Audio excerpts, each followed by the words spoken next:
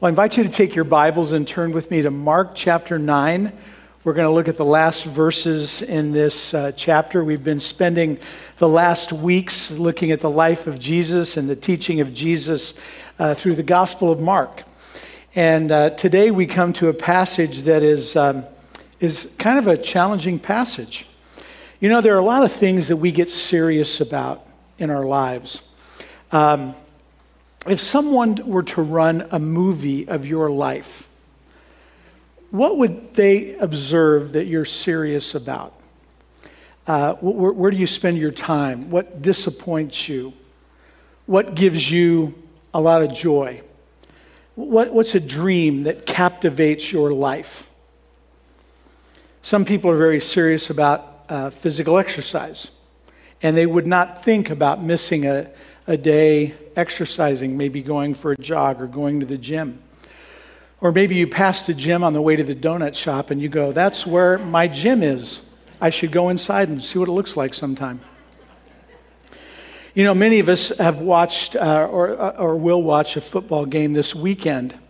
And I heard someone describe football as 24 people badly in rest being watched by 50,000 people badly in need of exercise. And that maybe describes us. But what claims your time? What claims your energy? What claims your money, your thoughts, your actions, your words? This passage that we're looking at today is about seriousness in an area where sometimes a lot of us maybe aren't as serious as we should be. And that is about sin. It's one of these uplifting passages here. So are you a person that's serious about sin? And is your life shaped by that seriousness? Does it shape you in the way you do things when you're all alone? For all the display of Christ's glory and the growing clarity that the disciples were having about Jesus and his redemptive mission, especially on the Mount of Transfiguration, given the fact that they were arguing. Remember, we looked at in the last recent weeks, they were arguing about who's going to be the greatest among them.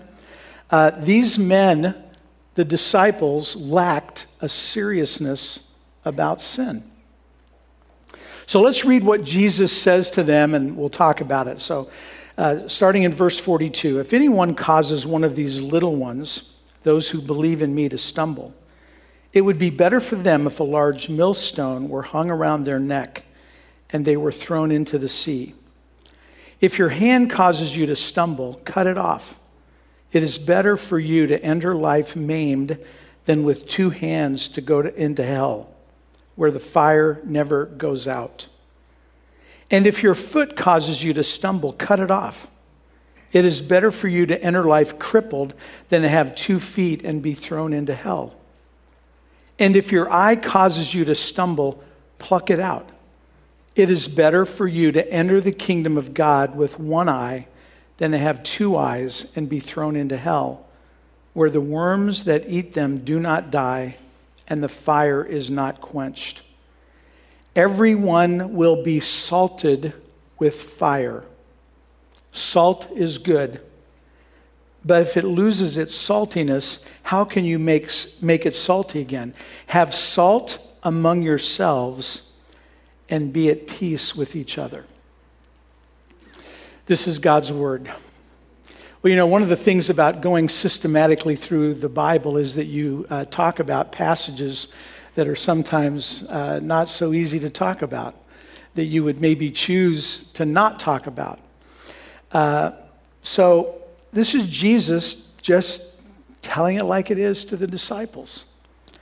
And this is one of the most graphic and serious descriptions in the New Testament of sin. You know, every part of our lives are about choices. If we're going to obey God and live in obedience to Him, there are choices that impact our lives, our walk with Him, and our relationship with other people. It impacts our conversations, our relationships. It impacts what we do with our money and how we spend our spare time. I think what lulls us to sleep, and this is on your outline, is that most of our moral choices are made in little moments that don't seem important, but end up shaping the way we live the big moments in life that come our way. Life in this world is all about those little moments. The other thing that's very clear in these verses, and this is also on your outline, is that we are accountable for the choices we make. We are accountable for the choices we make. The framework of this passage is that we all answer to God. But let's look at the discussion on the gravity of sin. The first thing that God desires for us, number one on your outline, is a radical integrity.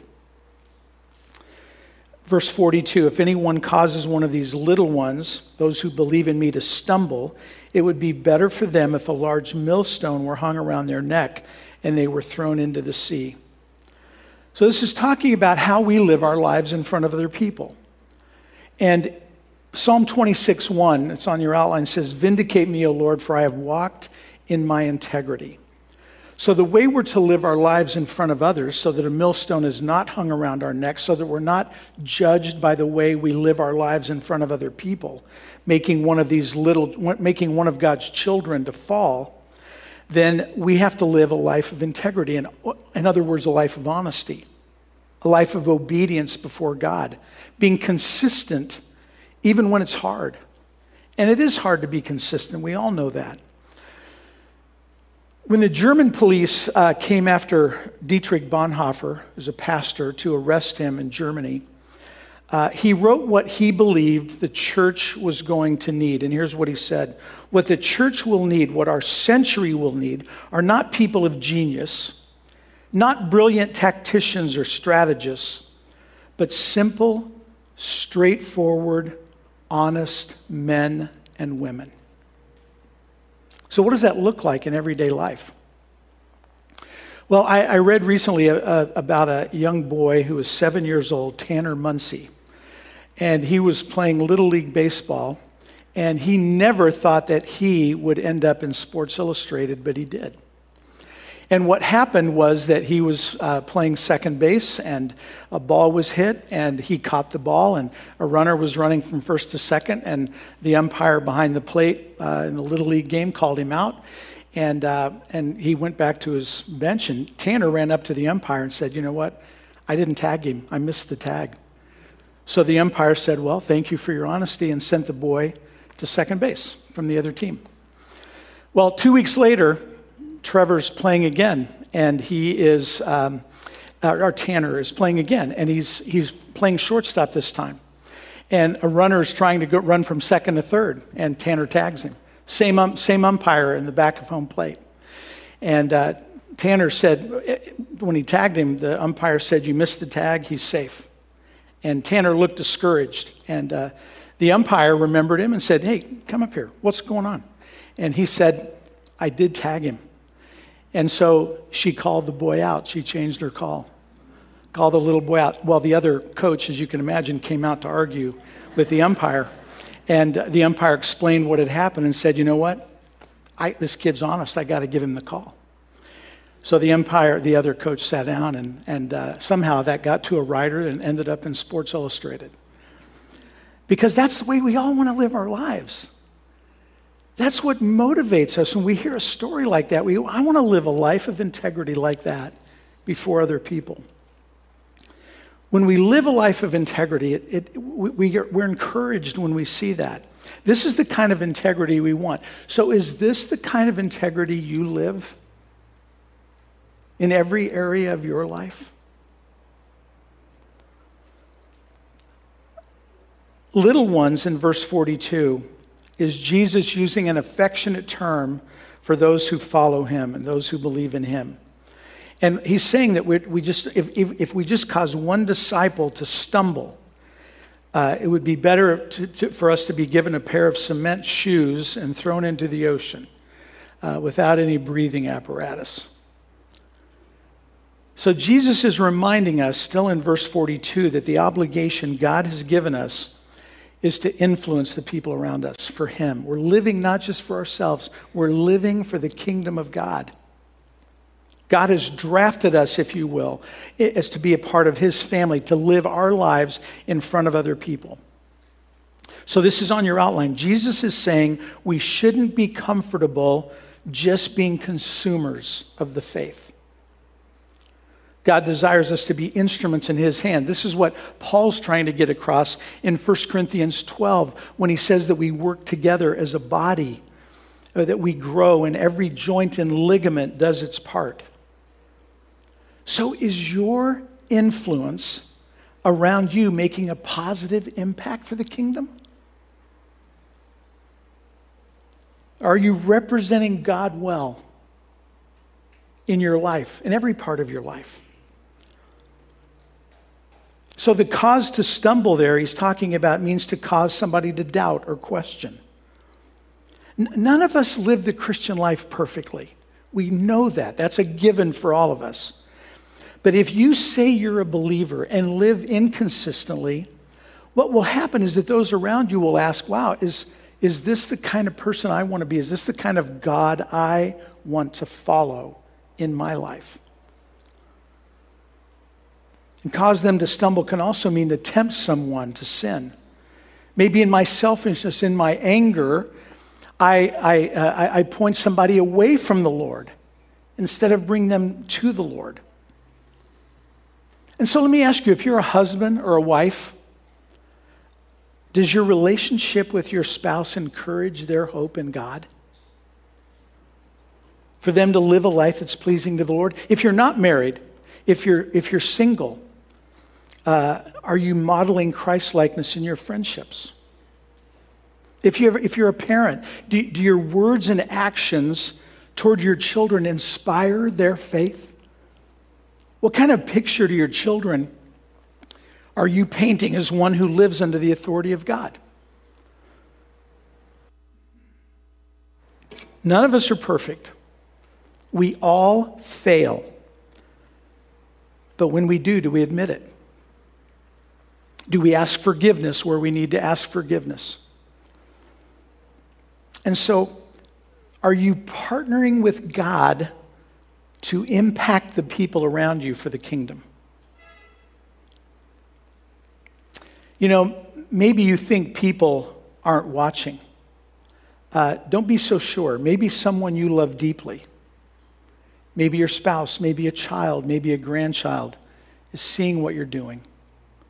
And it's impacting them for good or for bad, for the kingdom of God or not. There's also an upside here, and that is that our lives and our words have the potential of greatly encouraging people to live for the kingdom of God. The second thing that God calls us to, number 2 on your outline, is a radical holiness. And this is in terms of living our own lives and internally, in terms of our own self. His words could not be more graphic. Look at verse 43. If your hand causes you to stumble, cut it off. If your foot, if your eye, pluck it out. Whatever it is. So we know this is hyperbole. It's exaggeration for the sake of emphasis. How do we know that? Because we're not to be taken, their bodily mutilation is forbidden in Deuteronomy. You've got the references on your outline. But I think Jesus is covering every single area of our lives where we might sin. What we see, where we go, what we do. Our hands and our feet and our eyes are just gateways to the struggle. So you've got it on your outline. The question is, do your feet take you where you shouldn't go?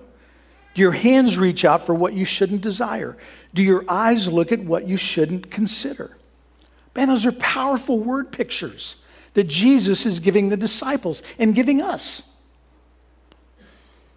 As important as they are, it's better to lose them, in other words, than to let them prevent you from entering eternal life in God's kingdom. And the point is, we are to take sin seriously.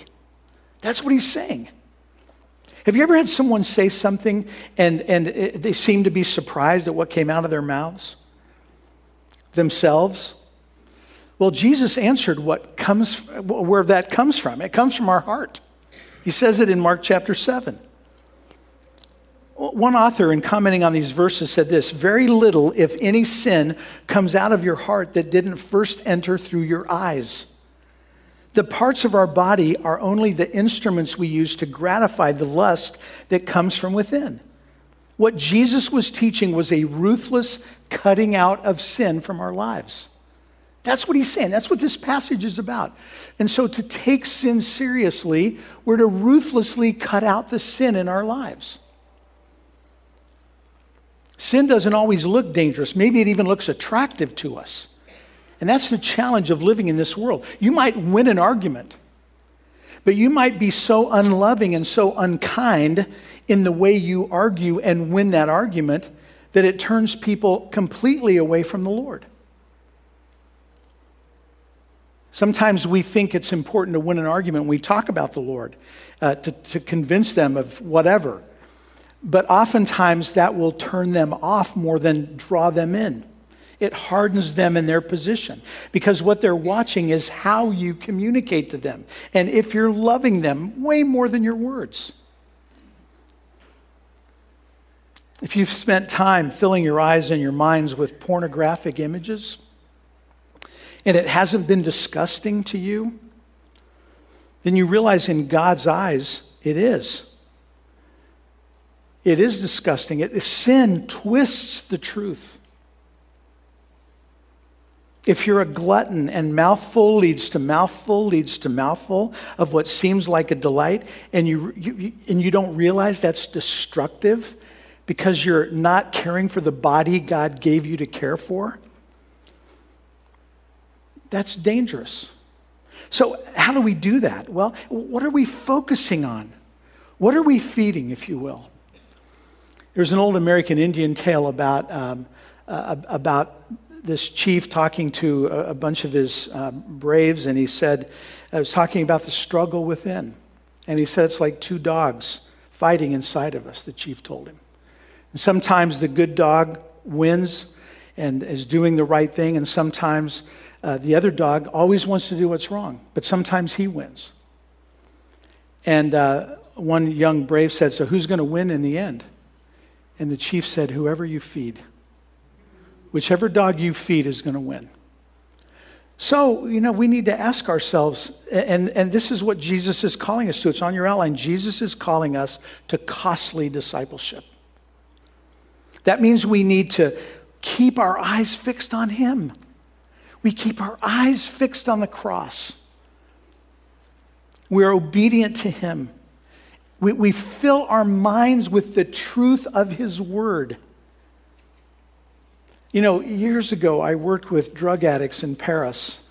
And what we would do, and one of the guys that was in charge of this program said that he found the most effective thing was filling their mind with God's word. And so we worked on memorizing scripture together.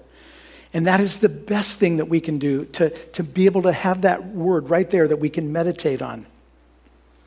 So these verses are hard words to hear, but they're like a grace to us. Because God in his grace is reminding us again of what pleases him and what doesn't please him. And so we need to pay attention to that. 1 John 2:15-17 is the same kind of idea. Do not love this world and the things this world offers you. And then in verse 17 he says, and this world is fading away along with everything that people crave, but anyone who does what pleases God will live forever. And so our focus should be on making decisions in light of eternity. Sometimes we make our decisions and we're not thinking of eternity. We're thinking of the next minute or two. Sometimes we have to, but as much as we can, if we can make decisions in light of eternity. And so we can ask ourselves, what are we reading? What's filling our mind other than the Bible?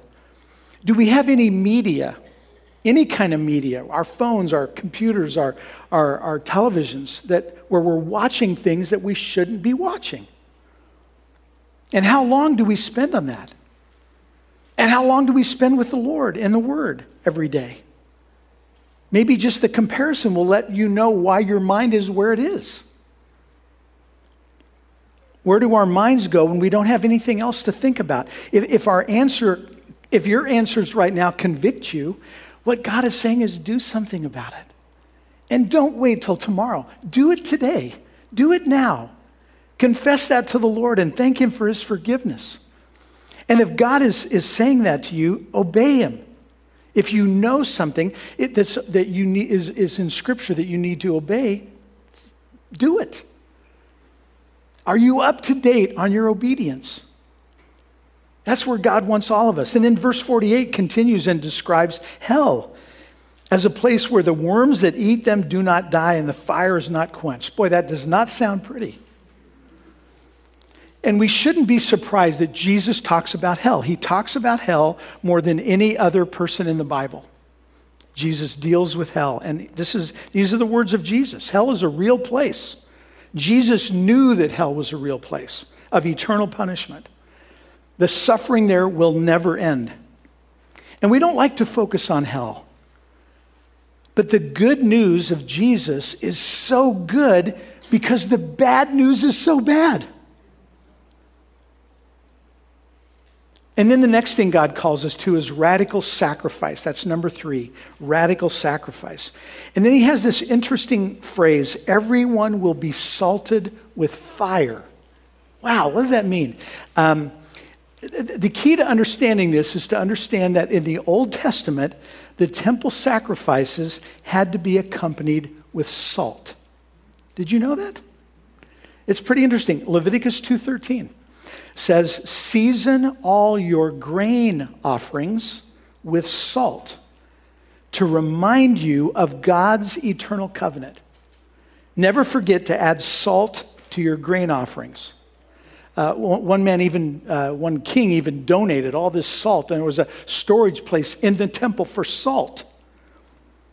God's eternal covenant, and so that's what he talks about, to remind you of God's eternal covenant. So what is God's eternal covenant? We see it perfectly in Jesus' sacrifice on the cross. That's what he's pointing us to. And so salt in this verse speaks of sacrifice. Everyone who follows Christ, every disciple, is to be like salt in the sense that we are to be a willing sacrifice. We know that. Paul said it like this, a verse that I'm guessing is familiar to many of you in Romans chapter 12. Dear brothers and sisters, I plead with you to give your bodies to God because of all he has done for you. Let them be a living and holy sacrifice, the kind he will find acceptable. This is truly the way to worship him. So being a radical sacrifice means that you put to death the right to choose to live how you want to live life. It's like what Kirk was saying when he was sharing the verses at the beginning of his presentation. You put to death the idea that you belong to yourself. This is on your outline. You put to death the idea that you know what should happen in your life. You put to death, and then here it is, the blank here, you give it to God. You give it to God. It feels like death to hand over to God something you want to do. But on the other side is life. It's a living sacrifice. That's why it's a living sacrifice. It's a sacrifice that leads to a life, abundant life, eternal life. And in an Old Testament offering, along with the salt comes fire, because the offerings were burnt before the Lord. And in fire, in Scripture, it's persecution. And we see it in these passages. You've got the references in front of you. And the first Peter reference, Peter writes, dear friends, don't be surprised at the fiery trials you are going through as if something strange were happening to you. Instead, be very glad, for these trials make you partners with Christ in his suffering. Bonhoeffer said it like this, and you've got the quote on the outline. Suffering is the badge of true discipleship. The disciple is not above his master. That is why Luther reckoned suffering among the marks of the true church. Discipleship means allegiance to the suffering Christ, and it is therefore not at all surprising that Christians should be called upon to suffer. In fact, it is a joy and token of his grace. Now, if we wish to be his disciples and we want to minister in Jesus' name, we need to be willing to be salted with fire, to be a living sacrifice before the Lord. And then finally, God calls us to live as salt, to live as salt. In verse 50, salt is good, but if it loses its saltiness, how can you make it salty again? Salt has the idea of sacrifice, like we just looked at, but also of seasoning and preservative. Jesus reminds us, this is reminding us about our position in the world. It's like he said in the Sermon on the Mount, you are the light of the world, you are the salt of the earth. You know, the job of salt is to make something taste good. I love popcorn. I can't imagine eating popcorn without salt. I would spit it out. It would not taste good. But when I'm done with the popcorn, what do I say? Boy, that was really good salt. No, I say it was really good popcorn because the salt flavors the popcorn. And so salt, whatever salt is put on, it's to flavor that and make those flavors come out and make it better. And so salt is a seasoning. But we should also remember that in the first century, they didn't have refrigerators. They didn't have freezers. So how did they preserve meat? They rubbed salt into it. And so salt was a preservative. In fact, the Jews had a saying, the world cannot survive without salt. That was a vivid reminder to them that they needed to have salt to keep meat from rotting. Jesus calls us to be salt, and that means to be a preservative in the world, as well as to be a flavor to the world. We're making people thirsty for Jesus. We all know that that's what salt does as well. It makes us thirsty. You know, William Wilberforce was a man who basically single-handedly brought about the slavery emancipation bill in England. He was proof that a little salt would go a long way. If you've never read his biography by Eric Metaxas called Amazing Grace, I would warmly recommend you reading that. It's such a good book. But Wilberforce was a slight-built man. He was not any kind of physical specimen. In fact, one author wrote of him when he saw him speak, he said, "I have watched a shrimp become a whale." And then he described Wilberforce like this: tiny, elfish. I don't think that's the way you want to be described. Elfish. Misshapen, he was salt to British society, not only bringing preservation, but enticement to Christ by his beautiful life. Wow. Man, Wilberforce makes me want to live for Christ, makes me want to be a preservative, and makes me want to make people thirsty for Jesus. Jesus is saying your presence in the world is meant to influence others. That's what he's telling his disciples here. It's because you're in the world that you can make others thirsty for me. And then Jesus said this to his disciples, and this is another interesting phrase, have salt among yourselves and be at peace with each other. Now remember what they'd been doing. They'd been arguing. They were too embarrassed to tell Jesus what they'd been arguing about, but he knew. They were arguing about who would be the greatest. And I think most of us are reasonable enough, most of us have enough humility to admit that we don't measure up like we should to being salt in the world. We don't always take seriously the influence that we should have in the relationships God blesses us with. And we don't always take sin seriously in our lives. And so we need to hear the gospel, and we need to preach the gospel to ourselves. And the gospel is this, you've got it on your outline. The gospel says that your standing with God is not based on how well you keep this passage. Why? Because Jesus has perfectly kept the requirement of these verses for you. That's the gospel. We may not be as serious about sin as we should be, but Jesus was serious about sin. And he was willing to suffer horrible injustice and horrible torture and horrible mockery and die so that sin could be defeated. That's the good news. And so because of Jesus and my failure, I don't have to hide from God. I can run to him. And I could say, Father, there are moments when I'm serious about my responsibilities, but not always. And there are moments when I want to live a holy life, but sometimes I blow it. And there are definitely times I want to be a part of what you're doing in the world, but sometimes I fail. And there are times I want to live a holy life, but there are times I don't. And I do want to live a holy life before you, God. And so help me be consistent so I can help grow your kingdom. Please help me. And I realize it's possible only by the grace of God. And so we fall on that grace and we ask God to give us his grace. And if we could amplify these words of Jesus here, he'd say, it's not about you guys, it's about the kingdom of God. Turn your eyes out from yourself and onto Jesus. And you're going to carry on when I'm gone, Jesus says. Don't invalidate my message by focusing on who's the greatest and living a life of comfort and privilege. You will be misunderstood. You will be criticized until the end of your life.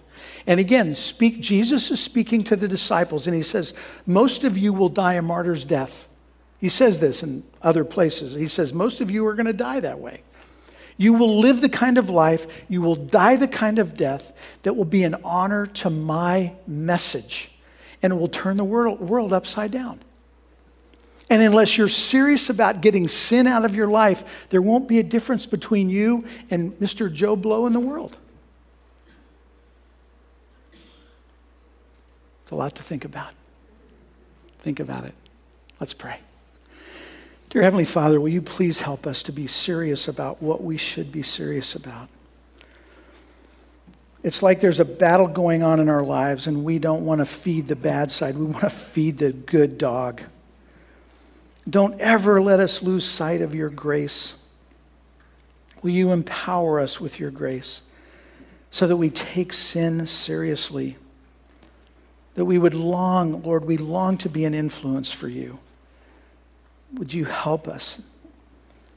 And we also pray this morning, Father, for anyone here who might not know your grace in a way that would save them from their sins, and we pray their lives would be transformed by your grace. In the strong name of Jesus, we pray.